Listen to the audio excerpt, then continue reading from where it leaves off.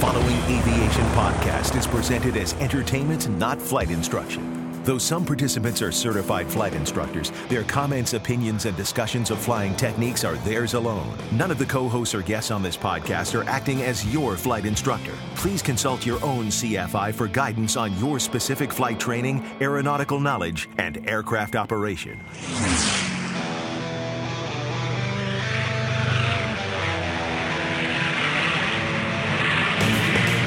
This is the Stuck Mike Avcast, an aviation podcast by thepilotreport.com about learning to fly, living to fly, and loving to fly. Episode 25, Managing Multiple Aircraft System Failures, Flying the Bonanza, Gusty Wind Go-Arounds, and more coming up now on this edition of the Stuck Mike Avcast. Now, here are your co-hosts, Victoria Neuville, Rick Felty, Carl Valeri, and Len Costa. Welcome to episode 25 of the Stuck Mike Avcast. I'm your host, Len Costa, and joining me on the show today, as always, are the usual group of aviation goonies. Hey. I think you're the only one who ever objects to my lovable insults. I know. I got a little smile machine. and nod. Smile and nod. I've got something right here that just pokes me in the ribs so that I'll say, hey. Hey! Starting first with Carl Valeri. Carl, how's everything going today? Oh, it's wonderful just sitting here in sunny Florida watching the mallard ducks take off and land in the pond in front of me and have a nice little low sitting off the coast here and see if that develops into anything exciting. Hopefully not. Nature seaplane. Yes, nature seaplane. It's a wonderful thing. Oh, wonderful. And also with us today is Victoria Neuville. How are you today? I'm a little upset. Oh, let's hear it. Uh-oh.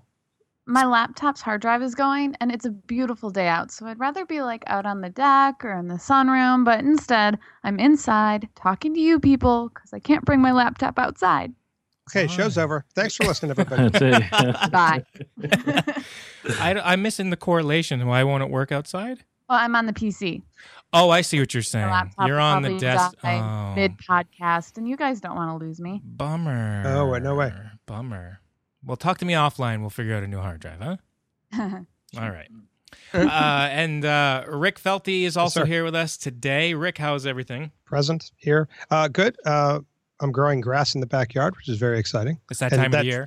Translates to, I put grass seed down, and it is actually raining now. So it's actually working. Yeah, so So- we haven't had enough rain here in New England this week. Little murky now, and that's been great for the grass. So it's very cool. Wonderful. And again, like I said, I'm your host, Len Costa, and I'm joining you guys from the official world headquarters back in New Hampshire. My travels are done for this time being, and we are all back together here. Actually, everybody's home today. Nobody's on the road, Yay. It's a wonderful thing. isn't it? Yeah. Sometimes it's nice to just be home. 7 weeks on the road is a little too long for me. Heck, I'm Yeah. road flying this weekend. Well, good for you. Get out of Cool. town, girl. It's time for you to Yeah. get out. Frederick don't want you no more. Hey. Let's do the pre-flight. Couple of quick announcements like I've been doing in the previous shows. Folks interested in picking up some of the Stuck Mike Avcast swag, our t-shirts, our coffee mugs, buttons, all that kind of goodness, go to stuckmikeavcast.com/buy, and you can pick up those items there. Also like to thank our recent sponsors, or not sponsors, but donors at the podcast. If you are interested, the podcast is a listener-supported show. The money that we get from you guys goes towards the bandwidth and file hosting. If you're interested in sending a donation for whatever amount, $1, $2, $5, whatever you feel is necessary, stuckmikeavcast.com/support. Once again, thank you to our most recent donors. Apparently, I didn't mute my iPhone because that's dinging in the background, so we'll fix that Sorry. problem. I wasn't supposed to call you right then? Sorry. I'll call you later. Who could be texting me at a time like this? Okay. So that's it for announcements today. Actually, there was one. What was the other one? Oh, I wanted to ask Victoria. In one of the previous episodes, we talked about the Frederick Tower opening. Yeah. Give us a quick recap on how that's been going. I have no idea. I haven't been there. Are you telling me that you didn't end up being the first one in line for takeoff? No, Bob ended up having to work out of town, and I was like, maybe I can do it. But the night before, I had the worst stomach ache in the world, and I said, no way in hell am I getting up that early because I was not feeling good at all. Sure. So it didn't happen, but we're going to test it out this weekend. Very Cool. good. I know I think Live ATC has a hooked it up. They do, right? yeah. I noticed that. They were quick to Which is get a great. feed down there. Listen so for me get on over the that. airwaves. We then. will. We will surely do that. 7-3. Well, I won't say it over the air, but I remember. Yeah, well, it depends if we take the Cessna too, so you don't know Oh, that that's one. right. Let us know. Stalker. No. Yeah. Stalker. I've flown Bob's plane. I should know the tail number. As I recall, you didn't feel great for some of that flight. As I recall, there's a lot have more to that pictures. It's pretty story. funny. I'm sure there is. I'm sure there is. A lot more to story than the video will ever tell. Thank you very much. I always feel great in that airplane. What are you talking about? Well, I'm glad. That's good. All right. So we have some fun stuff to share with you guys today on the show. Now entering cruise flight. Carl, did you want to go first? Or, yeah, why don't we just go ahead with Carl and let's see. Where did I put your information? Carl, tell us. Can I put fun stuff first? You can do. No. Like an experience I just had? This What? And then podcast we'll- is not about fun. Did you Carl. fall off your Oh. chair again? No, Bert's doing no, something God, I interesting? tell you. I actually was visiting, I think I told you the Dulles Airport. I was there for a long time. Oh, that's right. And I had the coolest experience. I actually put some pictures out on Facebook. I was there the day before they were going to take the Enterprise up to New York. And I went down to the Air and Space Museum, the Udvar Hazy Center, right there at Dulles Airport. And I actually got to walk around and see the shuttle Discovery as they were working on it to place it down on the ground. And took some pictures and hung out. And there's all sorts of aviation geeks hanging out there. And Wow. of course, they just started talking. And there's one gentleman I sat next to or stood next to, and he had all this information about every exhibit there. And I said, wow, you know so much. How did you learn all this? And he said, well, you know, I live 8 miles from here. I used to be an air traffic controller here. And so he had some amazing stories about the shuttle and about everything, other things that have flown in there.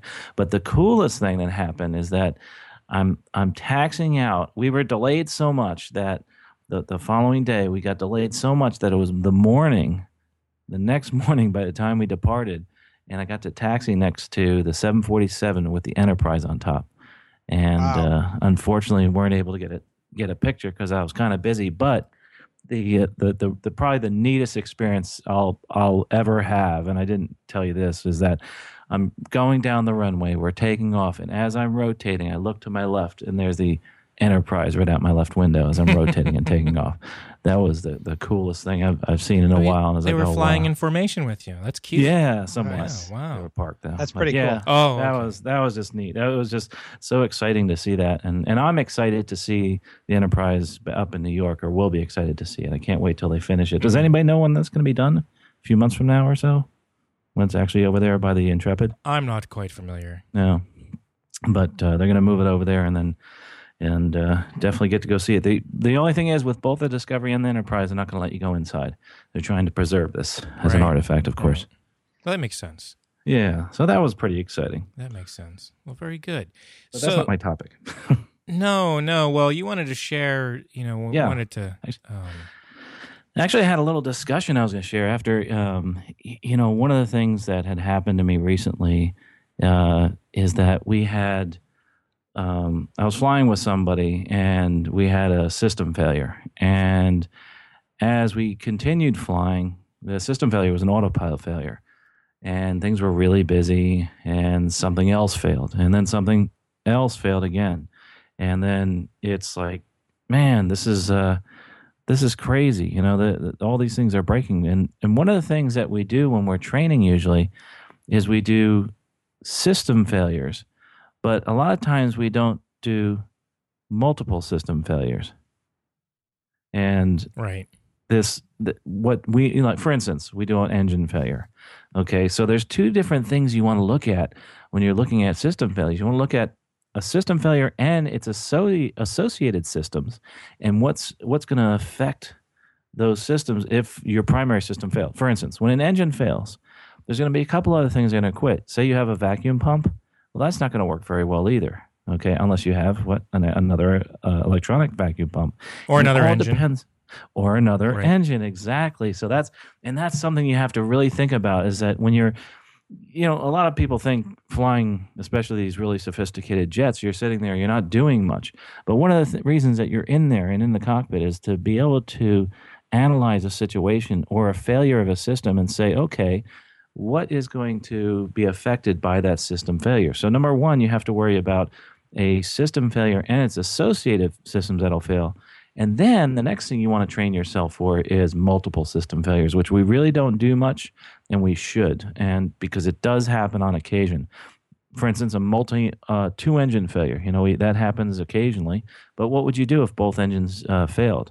And there's a lot of various scenarios. But let's look at an example of the first thing I was talking about, where you have a system failure and there's something associated that might be a problem. A good example is, say you have you're flying around in your aircraft and you have a hydraulic system failure, and you're flying across the water.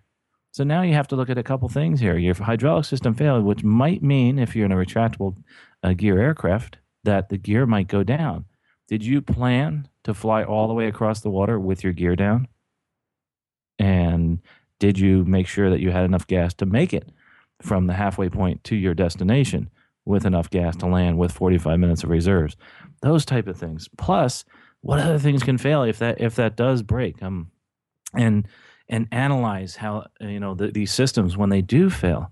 Another, while you're looking at this too, a lot of folks, I've been, having things break lately. I don't know why. I'm really unlucky lately. And I've been watching people analyze the problems. And a lot of times what happens is there's a couple things. Number one, people will look at something and it doesn't make sense. And, I did a lot of programming and data analysis and debugging of code when I first started off my career in computers. And one thing I always learned was that if something doesn't make sense, stop trying to make sense of that. Does that make sense? Right. So now, instead of trying to make sense of it, pull out your checklist and go to that checklist and try to run through that and say, okay, why is this? What's going on here? I mean, we've seen folks, I'm sure you have too, where something fails. They're trying to make sense of it, and they start pushing buttons, pulling switches, etc. And sure enough, they did something and made the situation worse. So quit trying to make sense of it. Go to your checklist. In the meantime, you might calm down enough. You might be able to start thinking, and you might be able to understand what that failure is and how it relates to something else.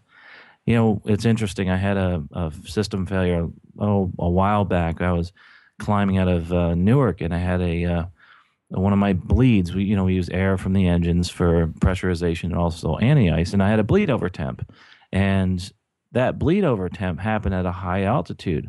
Well, what happens is when there's too much temperature, we have to turn the bleed off because it might poke a hole in the bleed and then in the tubing there, and you don't want that to happen. So we turn that off, and right when I did that, I get 5 other red messages.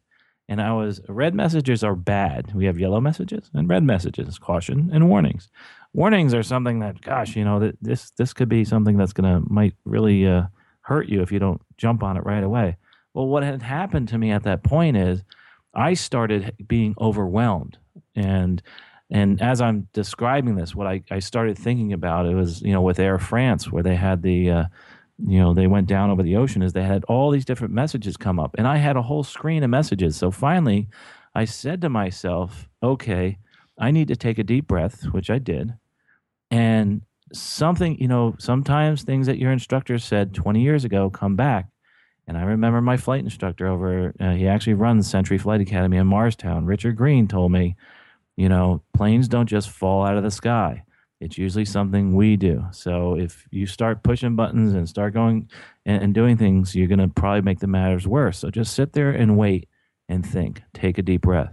It's exactly what I did. And I may have lost 30 seconds in that whole scenario where I had the emergency, but I was really able to calm down and think, and then say to myself, okay, let's go back. Let's look at all these messages. What's wrong? And due to systems knowledge and due to the checklist, we were able to get to an unsafer altitude. Well, unfortunately, now, I look back, I was like, gosh, I should have been doing that from the beginning, and I didn't. I don't know, Len, have you ever had that scenario where you just kind of got overwhelmed, or Victoria? Every day. Other than outside of flying. Oh. I mean, flying an airplane. Well, actually, I'm going to tell a story later where I got overwhelmed, but that's right. In an emergency, I've been super fortunate in the 15 years of flying that I really haven't had any major emergency. The general failure or equipment failure has either rectified itself or has been something non-essential. But I did want to kind of throw in maybe a little pointer that I've tried to use when emergencies do happen. And somebody once told me this, is to help yourself like not get distracted by stuff that's not important. Is like if you're experiencing an emergency or a failure or something, hack your timer, start your timer, and make sure that you can keep track of how long you've been in said specific state, especially if it's, for instance, like an engine failure or something else. You don't want to be running, an aircraft and run out of gas because you haven't used the cross feed or something like that. So that was just a little tip that I try to do every time something abnormal happens, is just start my timer so I can keep track of what's going on. That's a great point, Len. Yeah. It's funny because I guess every time something happens, I always start a timer, and I forgot to mention that's a great point, because almost everything that you do, especially in an aircraft with some complex systems, has a time limit on it. And even in, say, a Warrior or whatever, you start the time and you lost you can't, you're losing, fuel in one tank, and you got to figure out how much fuel you have in the other tank. Start your timer because you know how much you have left, that type of thing. That's a good point. That's a good point. Yeah, and another example of why that, like, there was of the Piper 6X I've talked about earlier on previous shows that I used to fly. If there was an electronic failure, we had a backup attitude indicator, and it was battery powered, but it only give you an hour worth of time. So if you've lost your electrical system and a half an hour has gone by and you're not paying attention to what and you don't realize that you've only got 30 minutes left, you think you got an hour left on this attitude indicator, you may wander on a little far beyond your beyond the time that you could have a safe safe use of this instrument. So there's just a lot of good reasons to just start that timer and keep track of what's going on, because you get distracted moving around doing checklists and communicating and trying to fix a problem, and then all of a sudden you have no idea how much time has elapsed. And it goes quickly too. You're sitting there trying to work something. It's like, wow.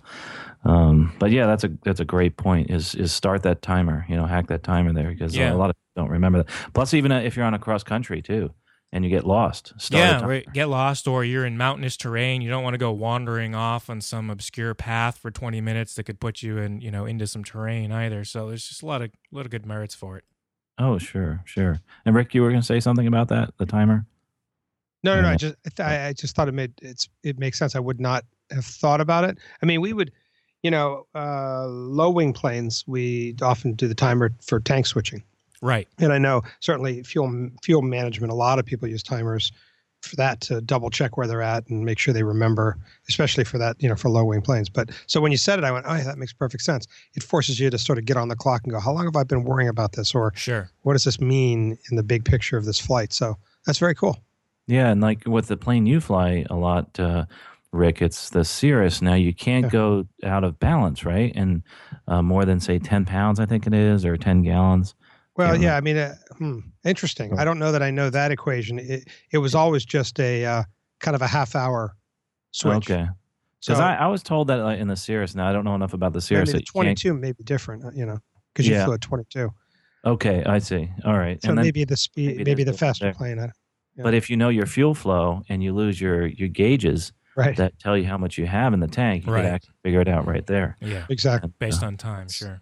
And it's funny how something fails all the time. Something small usually will fail. And if you fly a lot, you're going to have something fail. And using that timer is a great idea because of that. But getting back to what I was talking about as far as the systems failures and starting your time, we talked about that. The other thing too is and the first officer I was flying with reminded me, he said, hey, listen, we just lost some air. He says, why don't we start up, the APU? And that's the auxiliary power unit, and that actually provides air and electricity so that we can actually use that if we need it. I was like, yeah, that's a good idea. We'll do that. We can't use that air in the aircraft that we're flying now to de-ice the aircraft, but for the wing anti-ice. But, we could use it maybe if we lose the other one. And, of course, we're thinking, what are the chances of losing the other pack. Of course, that's not going to happen. Well, about 20 minutes later on our way diverting, we sure enough get a bleed over temp on the second engine, and which they say is the chances of that happening are like 1 in a million. And I was like, oh, great. And luckily, since we had the APU up and running, when we take that air, like I said, for anti-ice, and we take the air for pressurization, well, what happened? We lost our pressurization, right? Well, of course, it doesn't depressurize right away if you understand the system, and that's why you shouldn't get too nervous there either, because it's like a plug, and it's a valve that we open and close to keep the pressurization consistent.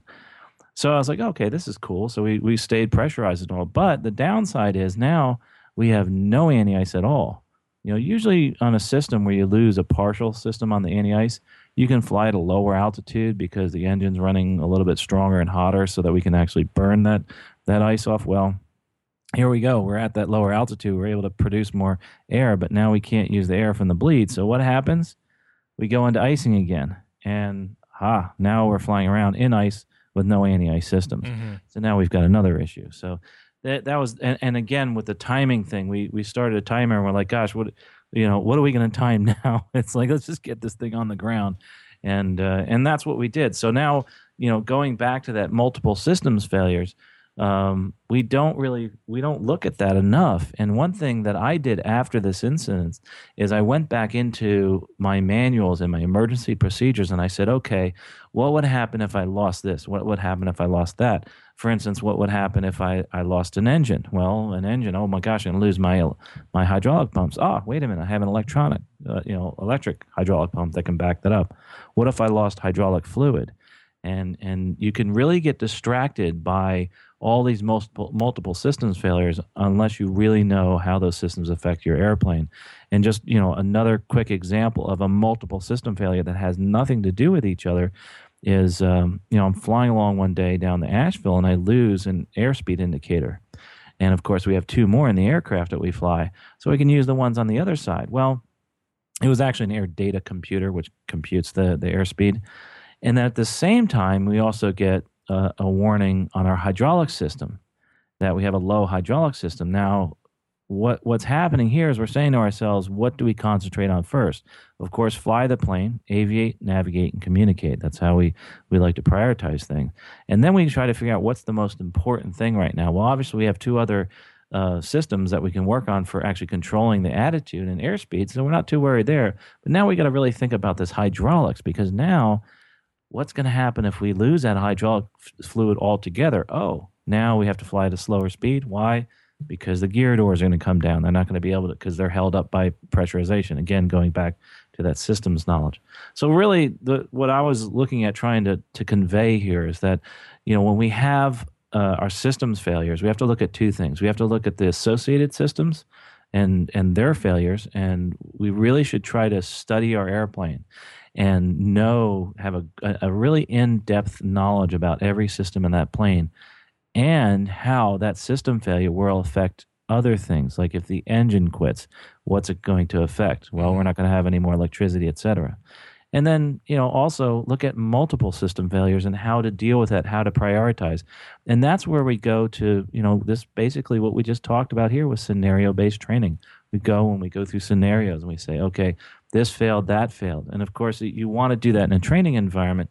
In a testing environment, they don't normally do that in a multiple system failure. But I think we really need to do more training and do more preparing in multiple system failures and prioritizing those system failures. And I just, I was wondering if, from your experience, all you guys, Victoria and Rick and Lynn, what type of failures had you gone through during your training as far as not just the normal ones, but your multiple system failures?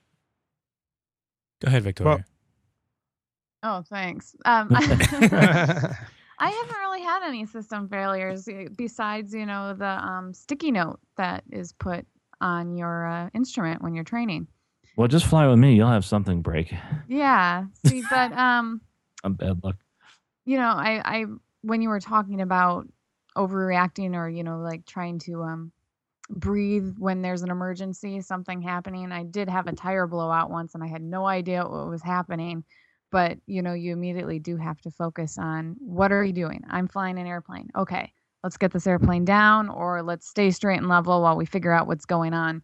And yeah, I think just it's a calm attitude to kind of figure out your situation. You kind of have to step back for a second and just breathe and then solve it. How did you know that was the problem? The tire blew out. Did you hear a bang? Didn't.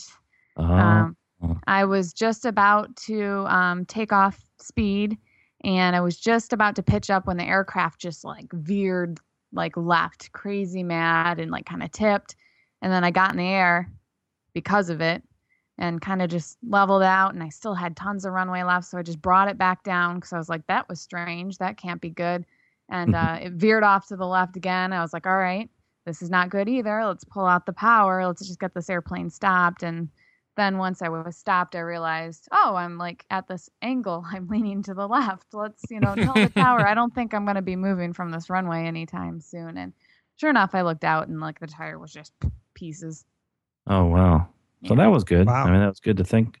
You thought quickly and you did the right thing. That was awesome. Yeah, I mean, you freak out, but because I did, I was like, what the hell? But then I was like, okay, let's breathe. Let's figure this out. And that was all in a matter of, a few seconds. Mm-hmm. I think that's part of your training is, why you do those, why the instructor pulls the throttle on you when you're not looking, to create that quick reaction just in case something real does happen. Right. Well, that's good. And did your instructor, did he do some multiple failures with you or just single system failures with you? Do you remember? It was always single system, except for when I went from my instrument training to my commercial training. I remember I kept looking at all the instruments, and he's like, look outside. So I did fly with a sectional chart covering all my instruments. So that could count as a failure, but yeah, I was panel failure. Yeah. Oh, cool. How about you, Rick? I mean, did you? Well, I think it's true. It was single failure, and not the complexity of, okay, this is gone. Now, if this also goes, what have you got? We didn't do. It wasn't a lot of that, and that's, and in terms of real world experience, I haven't had any that I could think of that were problematic while flying. Couple don't take off situations, but I had a great CFI that finally got me through my check ride, who did a bunch of, pulling things on me. And, he distracted me and pulled the fuse for my flaps in the Cessna. And I, this is when you're new, you're sort of doing stuff that you know to do, but you're not always sure why, and you're not always doing enough to be safe in any situation. So I just got used to throwing the flaps, switch the lever, but I wasn't looking at the flaps moving. Mm-hmm. I wasn't slowing down, and I knew something was something wasn't quite right. Why can't I get this thing slowed? And then I looked and noticed and went, oh, and then I quickly, your head quickly goes through, oh, that's when he pulled the fuse. I remember he asked me to get the hood or whatever. But then it's like, okay, I get it. So now it's a no flap landing, and we'll do that. So, and that's great. And I wish I'd had more.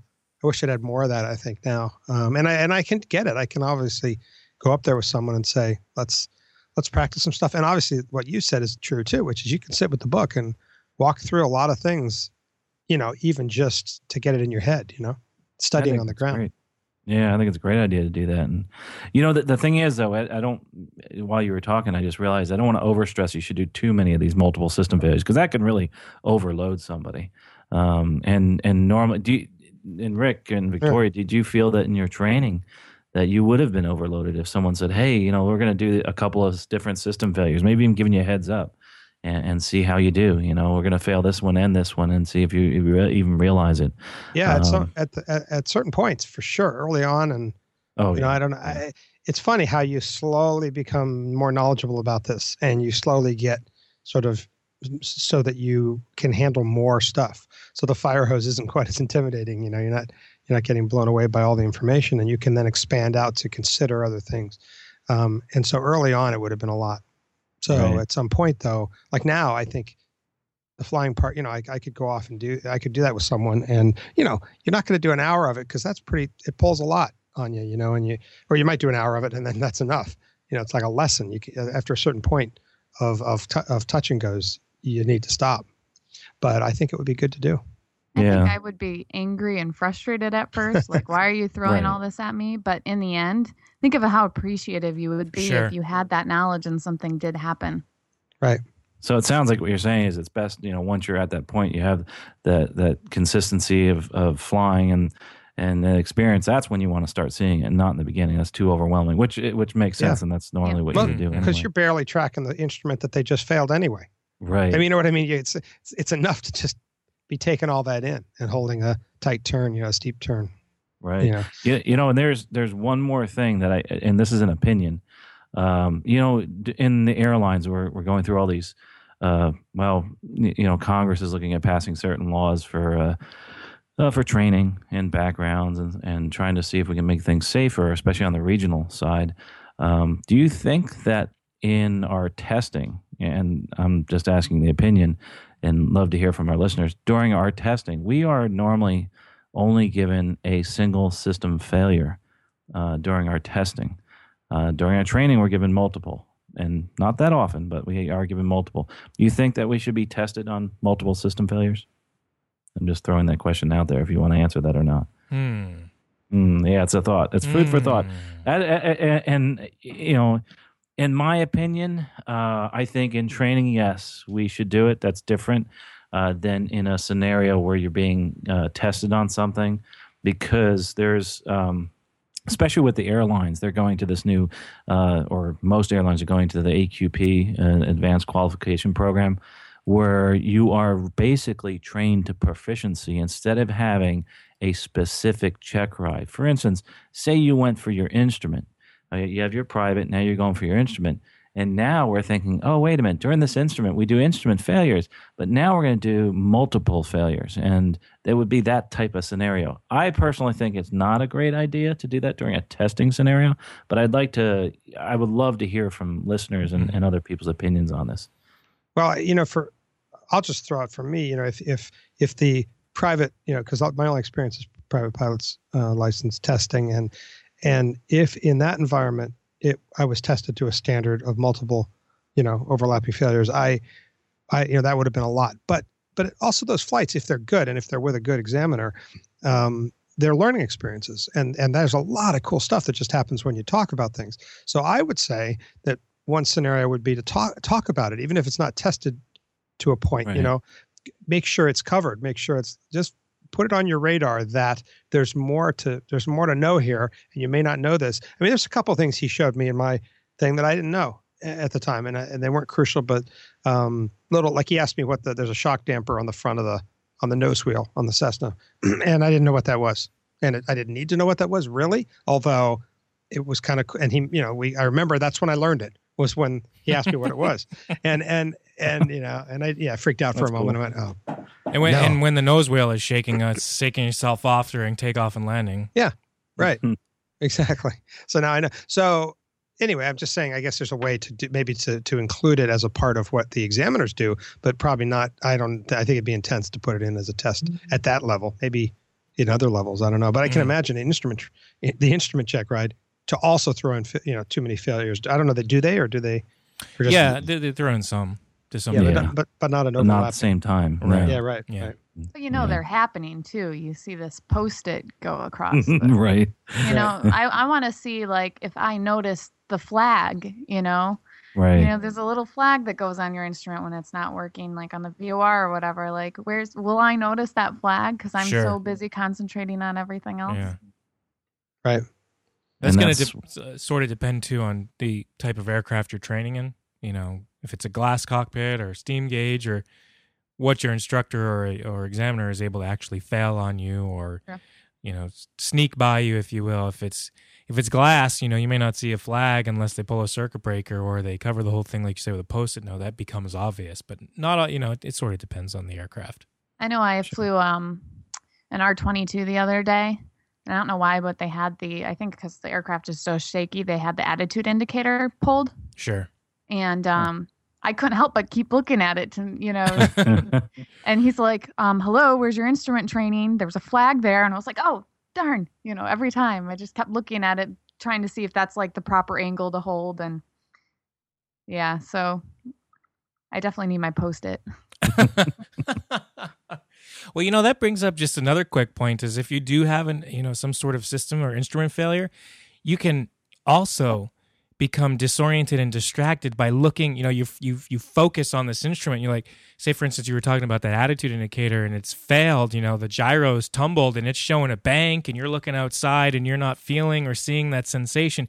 You can sometimes become disoriented in an actual emergency or failure just by focusing on, the instrument or the indication that is giving you an erroneous reading. So you also have to be careful to be aware of it, but then omit it from your scan or forget that it's even happening. Or, if you personally have a way to cover it up with something from your flight bag or whatever, get it out of your line of sight so it doesn't cause you any other distractions.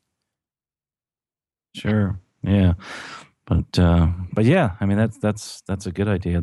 And as far as all these, going back to this topic, just finish up real quick, is that multiple system failures, and I want to make sure I don't get any hate mail here, that I think it's great for training and they should do it.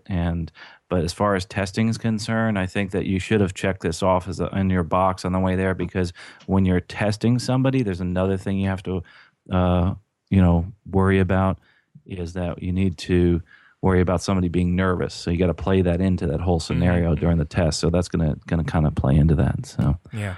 But sure. But yeah, it's I'd like to hear people's opinions on that one. That's for sure. Cool, very cool. But, yeah. Well, I had mentioned a little bit earlier when you were talking about some other things becoming disoriented in an airplane. I got a little bit of a story for flying in a new aircraft that I've never flown in before, $100 hamburger run, and. Hey, can I interrupt a bit? Yeah. Just say that. So I know you're doing this flight because I think you told me, and I'm in New England as well as you are for this flight day you're talking about. And I was like kind of moving through my day going, wow, sure, I'm glad I'm not flying. And I'm up there getting bounced around. So, well, no, now you can tell your story. But it was a day where I had thought, well, not for me today. This wouldn't have been a day for me. Go ahead. So now that you've set the stage and everybody's like, oh, that guy Len doesn't make very good aeronautical decisions. No, you're different. It's way different. We have way different experience levels. For me, it would have been a lot. Well, the short version, just to get everybody up to speed, is I was on a flight from Los Angeles from Boston to Los Angeles, and my seatmate was using his iPad before flight, and somehow we got on a discussion of aviation things. I may or may not have been uniform. I can't precisely remember. But we got on a discussion of aviation things. Turns out the gentleman is an aircraft owner, flies for fun, but he has decided to pursue different ratings and certificates and all that. And if I remember correctly, I believe he had all the way up to his ATP. Now, this is a guy who does not fly professionally. He just enjoys the pursuit of flying and obtaining new ratings for safety and for comfort in the airplane. And turns out he owns this Bonanza, right? So we're talking, and he's telling me how he's looking at going on this trip to Greenland, and we start talking about filming and GoPro cameras, and I leaned over this guy and was like, you know what, buddy, you couldn't have had a better day for a seatmate. Let me tell you about my website and my podcast and the GoPro. We just had this great conversation. So at the end of the flight, he's like, well, here's my business card. When you make it back out to New England, give me a call. We'll go up in the Bonanza. I'm like, well, that's awesome. So I've never been in a Bonanza. So a few things were going on here. First of all, Rick, one of the reasons I decided that it wasn't that big of a deal to me is not only my level of comfort and experience flying, but he wasn't just necessarily a private pilot with a few hundred hours in a complex high performance aircraft. He's got a lot of time in this airplane. He's flown it for, from what I know, I think like the better part of 7 to 12 years or so. He's been flying this Bonanza. So, you get to, I was just like evaluating him, sort of, if you will, in my own mind. Is this somebody I'm comfortable with in this scenario? And just so we're clear, it was just it was wind. It was correct. It was just a good healthy wind, but everything else was gorgeous. Yeah, and it wasn't too. I mean, it was in the mid-20s, gusting in the mid-20s, and it wasn't too absolutely terrible. It was a bumpy ride, but I think that was. This is not me talking bad or trash about Bonanzas, but I think it had partly to do with the aircraft. The Bonanza that I was in, I think, had a little bit of a shorter wing. And so my experience in aircraft that have, shorter wings, they tend to have a lot more yawing when it's turbulent outside. And so you're just kind of getting tossed around a lot. But this happened to me a lot when I flew in a Piper Lance. That thing had a stubby wing, and it was just kind of a brutal airplane when you were in turbulence. So I got in contact with this guy, and we decided we were going to go up. We were going to go for a flight. We were going to go grab some breakfast. And he flew the airplane up to New Hampshire, and I met him at the airport, and we went flying. So our route of flight was to go from Nashua, New Hampshire, overfly Laconia, which is up in the Lakes region part of New Hampshire, and then head out to Sanford, Maine, where we were going to stop for brunch. Now, the purpose of the flight was actually to show him how to use the GoPro camera in the airplane, because he, like I mentioned earlier, he's going on a trip to Greenland, and he says to me, he's like, I want to be able to capture the essence of this flight and the icebergs and all this other stuff. So I was like, well, listen, if you come up to New Hampshire, I'll grab all my camera equipment, I'll meet you there, we'll set it up in your airplane, we'll record a flight, and you can see it hands-on what this is going to be like, so you can make a decision if you want to get this equipment. So that's essentially how this flight sort of panned out. So the first thing I noticed when I get in this Bonanza, now, mind you, I've never flown a Bonanza. I've never sat in a Bonanza. I've flown a Beech Baron, but probably once or twice in my lifetime. I think I have less than 4 hours in one. So being in a Beechcraft is not something I am familiar with as far as a cockpit layout and whatnot. So the aircraft owner is sitting in the left seat. I'm, of course, sitting in the right seat. So I'm sitting in this brand new airplane I've never been in. I'm feeling sort of out of place, if you will, meaning like I'm not quite familiar with, necessarily where the controls are, meaning the throttle, the prop, the mixture. The Bonanza itself is this particular special aircraft. You don't, like in a Cessna, you'll push the button on the tip of the throttle, or if you're in one of the advanced Cessnas with a prop control, you'll press the button and you'll push the lever forward to advance, right? The Bonanza uses one of those Vernier controls where you actually twist. Okay, so you'll twist the control to add the power, you'll twist it to reduce the power. So you're not necessarily pressing the button and pushing and pulling. So there's a few different, little, I would call them nuances, things that I'm not necessarily used to, if you will. And, so I'm sitting right seat, I don't have any instrumentation. I don't, the control yoke in that airplane actually covers visually where the throttle, the mixture, and the prop control are, and also the gear lever. So if you're not, like I said, familiar with the layout of the airplane, I was just kind of disoriented from the get-go. As far as I'm concerned, I just really wasn't comfortable with the layout for sitting in there the first time. So we take off, we head out to Laconia, and we get up to the Laconia region. And he's like, all right, I'm going to take the autopilot off. You can fly the airplane. I was like, okay, that sounds cool, So we did a little flying around Laconia, around the Lakes region in New Hampshire here, and then we head out to Sanford, Maine. By the way, I'll include in the show notes the video. I talked about. We recorded this video for the purposes of a demonstration for him, interested in this camera equipment. And so I just put that up on YouTube recently, so folks can check that out. I've got a few comments. I don't know if Rick or Carl or Victoria has seen it yet.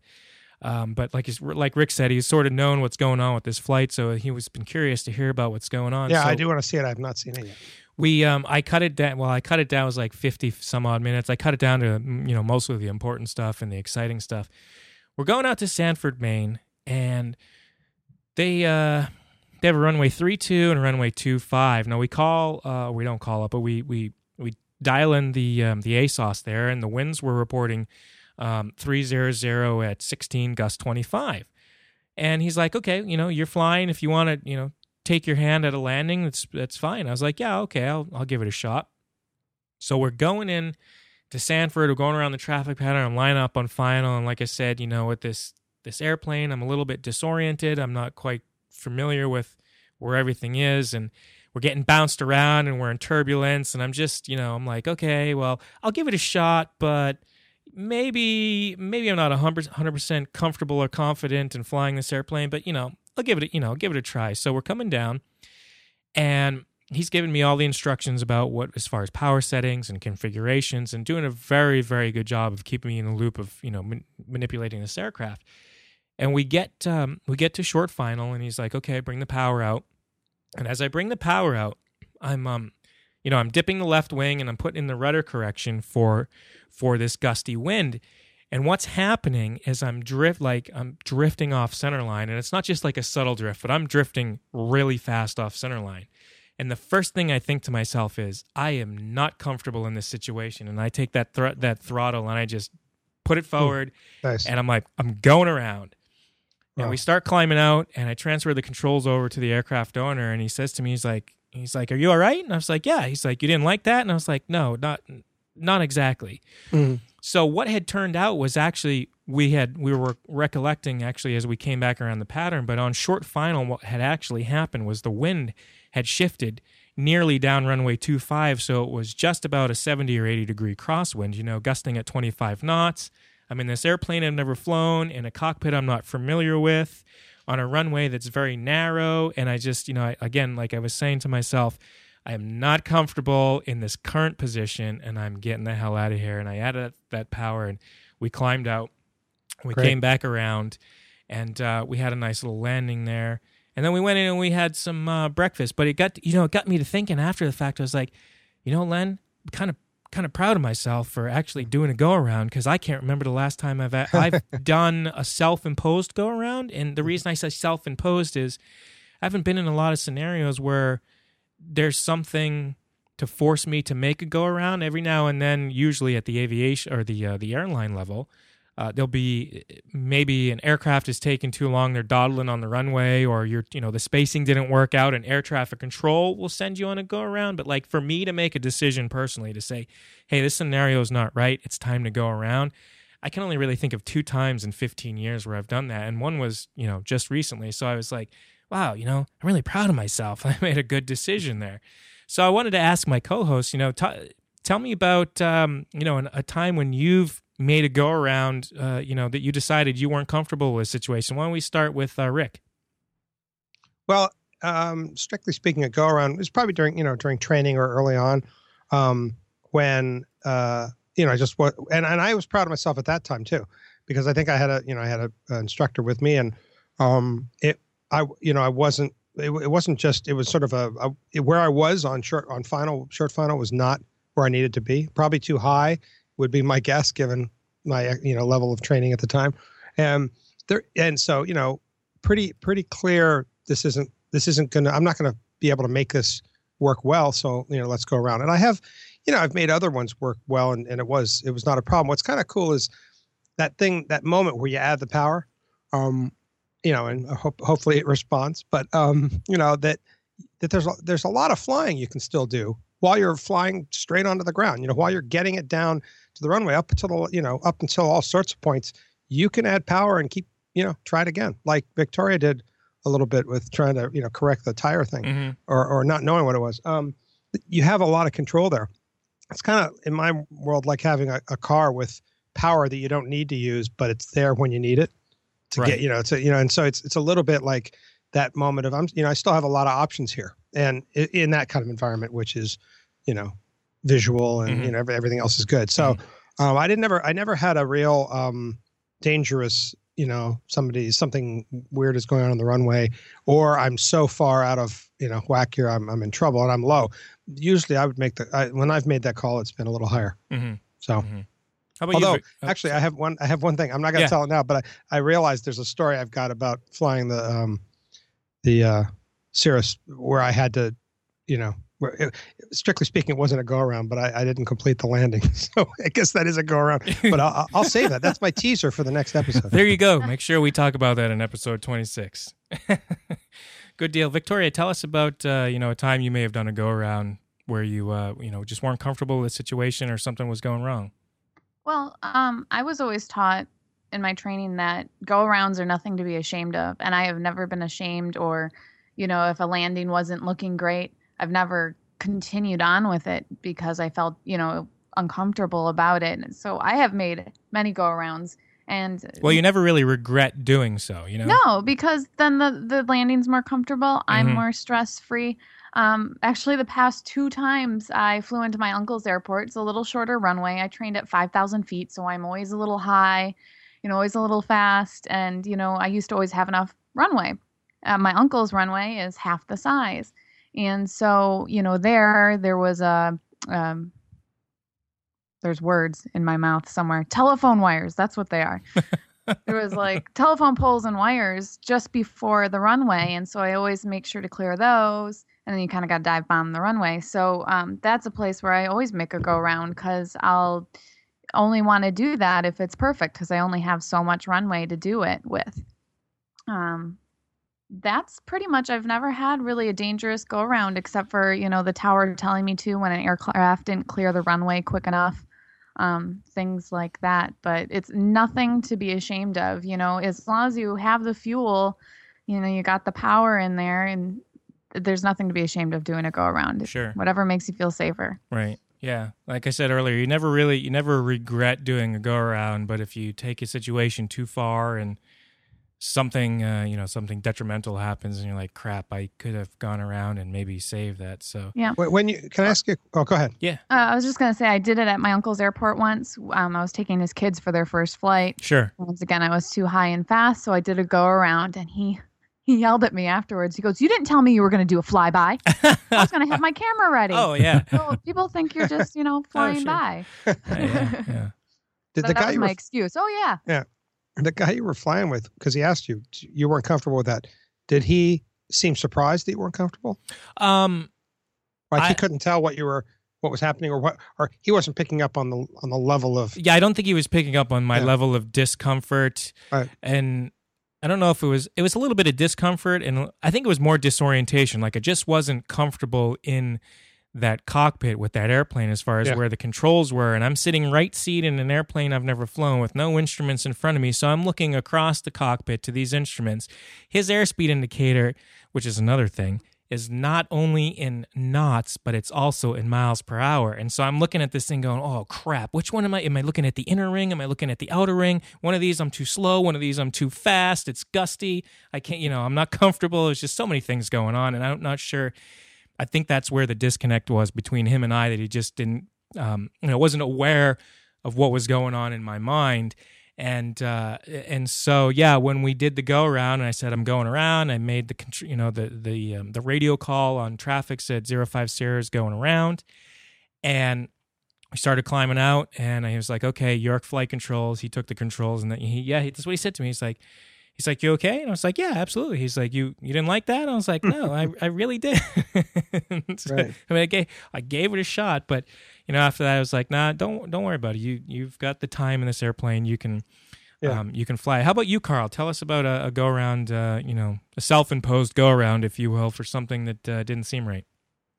Well, as far as self-imposed, I actually just had a go-around just recently. It was, I wouldn't call it self-imposed, but I'll talk about that in just a second. The one that was self-imposed, though, is I was on final behind a heavy aircraft, and I thought we were far enough behind them, but obviously we weren't, because within a second we were in a banked left turn, about 40-degree bank, and I was like, oh boy, this is not good. And the other problem is I was about 1,000 feet off the ground.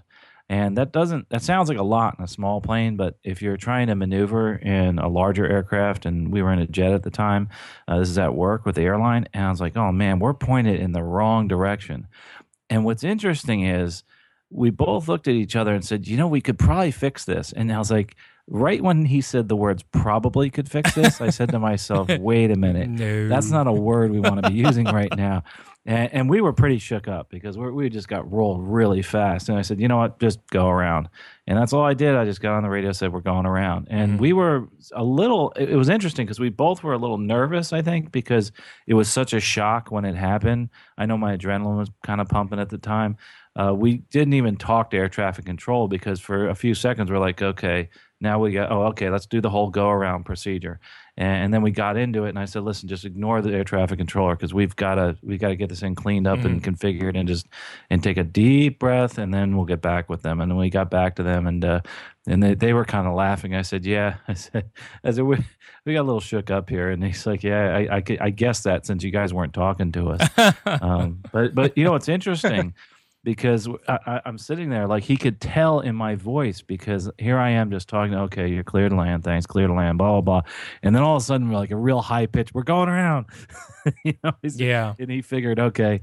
And then finally he kept saying to us, is there a problem? Do you need help? And once you tell them, no, there's no problem, we just hit somebody's wake, then they're like, oh, okay, sure. We just like to try it again. Yeah. But what's interesting is I had a recent go around where we probably should have made the decision to go around, but it was made for us. And I was landing in Cleveland, and a 757 ahead of us had a 20-knot wind shear performance increasing. In other words, an increase in their wind airspeed of 20 knots. And I was like, a 757, that's a lot heavier than me. Sure. And that's something I probably should go around for. And again, here we are with that probably again. And sure enough, within, about 30 seconds later, I get a wind shear warning. And, of course, our procedures are such that we have to go around. And I said to myself, we probably should have made this decision earlier, because when we put the power forward, we got that performance increase from the wind shear, but then afterwards we got a decrease. Right. So we're at full power and we are not climbing and we're losing airspeed and we're pointing the nose at the ground, still coming down to the runway. And I was like, oh boy, I hope this turns out good. Yeehaw! Full power, nose down. Nose down. I was like, this is what you do in a small plane. This doesn't happen in a jet. And I was like, oh boy. And so that kind of shook me up a little bit too. I mean, I definitely had an adrenaline rush after that. Yeah. But what was interesting is that, we made that decision to go around and just kind of had to go through the whole procedures again and slowly talk through the whole go around. And if what we should have done is made the decision to go around earlier. So that was kind of a bad decision there. So, yeah. But anyway, so yeah, that was the scenario. Mm-hmm. Mm-hmm. But I don't feel bad about going around. No, yeah, and that's what we were, that's what we were discussing when we cleared the runway. He says to me, it's better to go around than bend the airplane, and that's absolutely right. Like the sort of the theme of go around is never regret a go around. It's a tool available to you to remedy a situation that is either you're not comfortable or not safe, or for any number of reasons. Anyway, it was good. It was a good flight. There's two other things I wanted to mention real fast. Obviously, we flew up to Sanford, like I mentioned. The intention, obviously, being to stop in at the Cockpit Cafe and have breakfast. Really cool thing on the menu. I didn't actually order it, but my friend Jeff did. They had a being Maine, of course. They had a lobster omelet on the menu, so cool. he got that. He enjoyed it. He thought it was pretty good. So next time I go up there, I might check it out. But really a nice cafe. Really super friendly folks there. It's a Cockpit Cafe, like I said, up in Sanford, Maine. Great little airport. 2 runways, non-towered. One of those runways is pretty big because not the one you landed on, I think, right? The east-west one? You might be right. I think the 2.5 is the 2.5 might be the longer one. Yeah, and I think it was lengthened at some point during the first Bush presidency because it's fairly close to where they are. Oh, well, there you have it. And they had to bring some big plane in. I don't know which one. Sure. And so that airport got an upgrade in that one direction. So it's one of those runways in a little Cessna that seems to swallow you up. You got plenty of room to play with. Right. Well, speaking of plenty of room to play with, if you ever fly into Portsmouth, New Hampshire, Pease International Trade Port, it's like an 11,000-foot, 200 feet wide airplane. First time I went there was in a 152. Talk about a runway swallowing. Yeah. I've got a nice video. 12,000 before. It was great. Yeah. I have a nice video of that you can find on my site of landing there in the Cirrus, and it's a beautiful day, and you just keep coming down going, I'm not down yet. Yeah, right. The runway's still getting bigger. It's too much bloody runway, eh? Yeah. What's the identifier for that one? Papa Sierra Mike. Papa Sierra Mike. Cool. Yeah. It's the one that's got the pretty funny instrument approach. Yeah, it's there's an instrument approach there where the waypoints are I taught a putty tat. Yeah. That's cool. And then the go around missed the point is I did. Awesome. Yeah, it's a fun little airport. But in the last little neat bit about flying this Bonanza that I flew in is actually part of aviation history. It was used from 1978 to 1998 as the official test bed for TCAS. So this Bonanza has a lot of history. The gentleman I flew it with has been flying it. He flew it for years and years as part of the test bed, and then he purchased it from the folks that were using it. It's just it was a great airplane experience, a great go around and a little bit of aviation history there all on the same day. And not to mention a nice omelet for breakfast. So pretty fun day. Pretty fun day. Our picks of the week. Cool. Well, we've been just chit-chatting so long I haven't noticed the time. We got to move on over here to our picks of the week. So let's just hit it up here and go on over to Rick. Tell us about your pick of the week today, Rick. Yeah, okay. So this is, I'll be quick with this. This is a Mac app. It's a small little thing, but I think it's pretty cool. And it's for the Mac OS, so it is an actual computer app and not an iOS app. And it's basically a little app that puts your choice of METARs rotating and updated in the top menu bar of all the windows. I know now there's multiple windows in the Mac OS that I slide between, and it's up there. And so you get a quick read on what the weather is, and what reads out mostly is wind and direction and speed. And then you can click on it to read, to go deeper and read more information. And it's available. What I like about it too is it's available in the App Store, which if you have a Mac, what that means is just like on the phones we all have these days, it will tell you when software that you've bought through the Mac App Store needs to be updated, which is just very cool. It's just the way it should be, and it was never that way with computers. Still isn't for a lot of computers. And it is called... Yeah, I got the App Store open. I'm ready to type it in. Hang on, I got to go down to my menu bar here. Oh, boy. I was going to the App Store. Sorry. We're very sorry you don't have a Mac. It's all one word is welcome. AirWX. So AirWeather, AirWX-Menulet. So it's a little mini menu thing up there. And they probably have more than that they make. But there's lots of METAR readouts. But I like that it's right up there out of the way, but visible at all times. So that's it. That's my pick. Oh, yep, there it is. There it is. That's cool. And it's only 99 cents. Yeah, so that's the bonus. Cool. It's only 99 cents. So that's good. Done. We won't. Bought it. Yeah, I was going to say we didn't break Carl's bank again here today. Oh, there you go. He seems to always buy something that we talk about. Yeah, that's a good one to just play with. Cool. How about? Well, I'll just go with mine real quick since I was talking a little bit earlier about the GoPro. I don't want to beat a dead horse here. In a previous episode, I talked about the prop filter case that I designed, but at that time when I talked about it on the Stuck Mic Avcast, I hadn't had the website available. So for our pilots and listeners out there that fly with a GoPro, you've noticed that you've got those black streaks across the screen from the propeller. If you want a case that gets rid of it, you can go to thepilоtreport.com/stop-prop-chop. And what I've got there for sale is the case that I'm selling that has a special aviation lens attached to it to help get rid of that, so it looks just like, you can see right through it. You've seen some of my videos. There's a couple of demonstration videos on that webpage to show you how to do that. I sell it for $79. It's the cheapest one on the market that actually works, and I've had a lot of great reviews from it. I've sent one to Australia. I'm about to send one to the United Kingdom. Dave Allen from over at Other People's Airplanes says, in fact, where is that? I asked him the other day. He had something wonderful to say about it. Let me find it real quick, because you always love when people say nice things. This is a very cool thing that more and more people are realizing you've done, because I see people still going, oh, yeah, I like this camera, but it has this artifacting, and there is a way around it, which is a cool trick. So Dave Allen says he's flown with, he used it in what he thinks was the worst possible conditions for prop chop, and the case all but cut it out completely. So the case is a complete winner in my book. That's David Allen from Other People's Airplanes. Don't tell him I quoted him, because he might beat me. But he has good things to say about it, and a lot of people do. So anyway, like I said, I didn't have the link when I talked about it before, so I just wanted to mention it again real briefly. thepilоtreport.com/stop-prop-chop. And I should be working on a fix for the iPhone as well for folks out there. I did get a message today, somebody looking for that. So we're working on it. We'll get it to you out there. So let's move on over to Victoria, your pick of the week.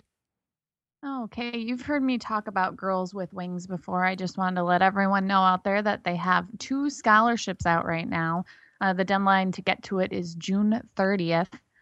There's the Private Pilot Scholarship to help defray the cost of flight training lessons towards your private. And then there's also the Dreams Take Flight Scholarship.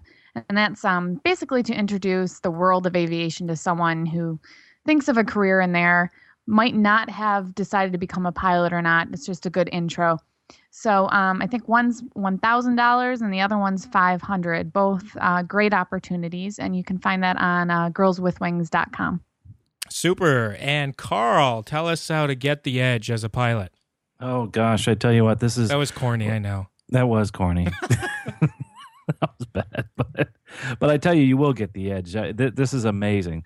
This product, it's called pilotedge.net. Now, I'm making it my pick of the week. I can't recommend it yet, but it's my pick because it's my discovery of the week. This is a service that allows you to talk to air traffic control while you're using your flight simulator.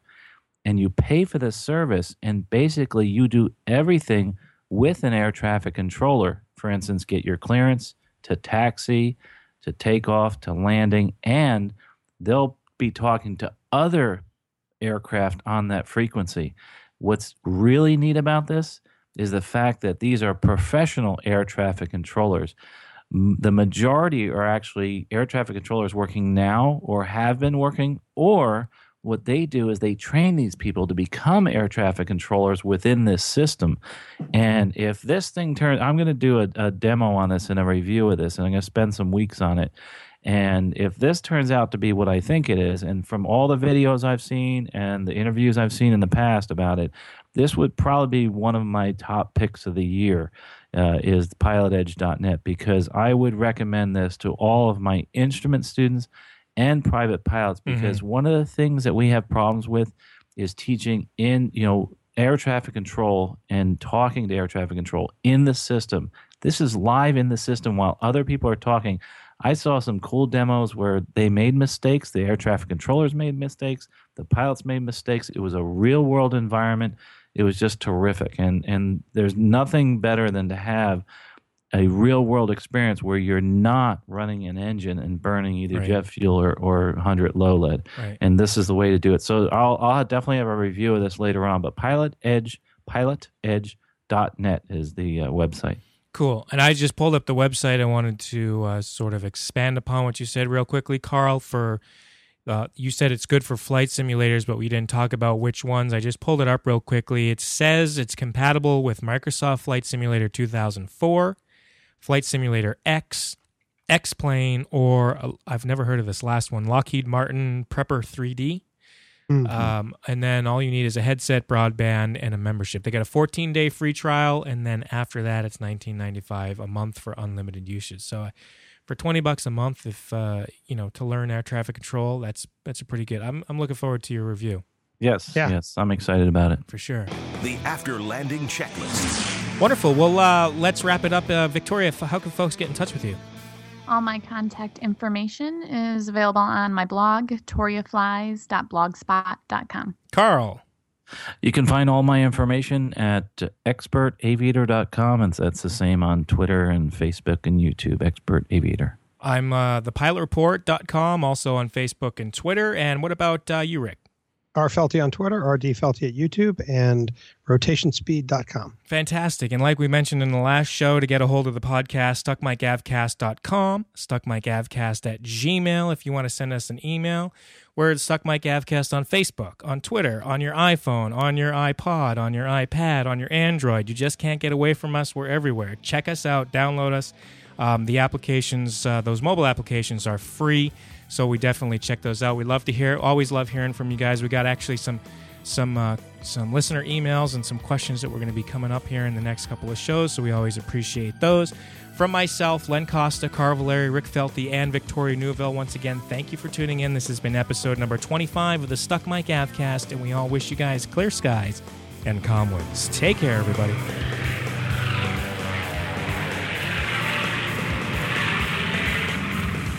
You've been listening to the Stuck Mic Avcast. Members of the Stuck Mic Avcast may receive compensation for products or services mentioned during the podcast. Compensation may be received in the form of, but not limited to, referral commissions, free products, or service trials. Our opinions and views are never influenced by any compensation, and you should always perform your own due diligence before purchasing any products or services mentioned during the show. The Stuck Mic Avcast is an aviation podcast brought to you by thepilоtreport.com, a Len Costa production.